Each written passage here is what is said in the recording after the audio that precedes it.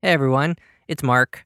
While we're all taking this time to ask ourselves what we can do for social justice, assuming you're a parent or know some parents, we wanted to share a few children's book titles that we've enjoyed in our homes with our kids.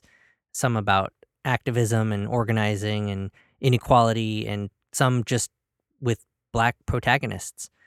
Because the thing is, you know, some books are outdated. Some of the books that were given when we first have our kids, maybe they were ours when we were little, and sometimes you need to replace those with some new ones, and that's okay. Here's a list of just books we already have. But there's books, so many books that we want to get.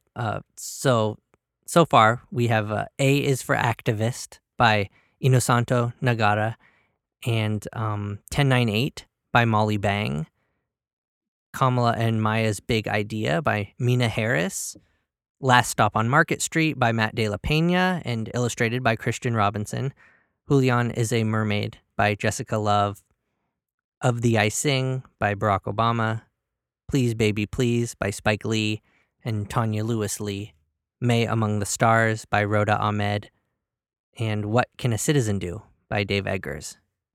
And I was just introduced to a book about whiteness and systemic racism called Not My Idea by Anastasia Higginbotham, which may be for slightly older kids, but it's a free download right now on the publisher's website, so I'll put a link to that in the description.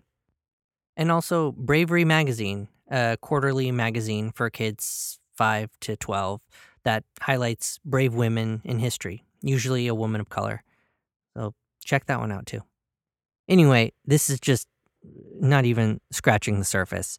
I will put a link to another list of just more excellent books for you to check out and read with your kids.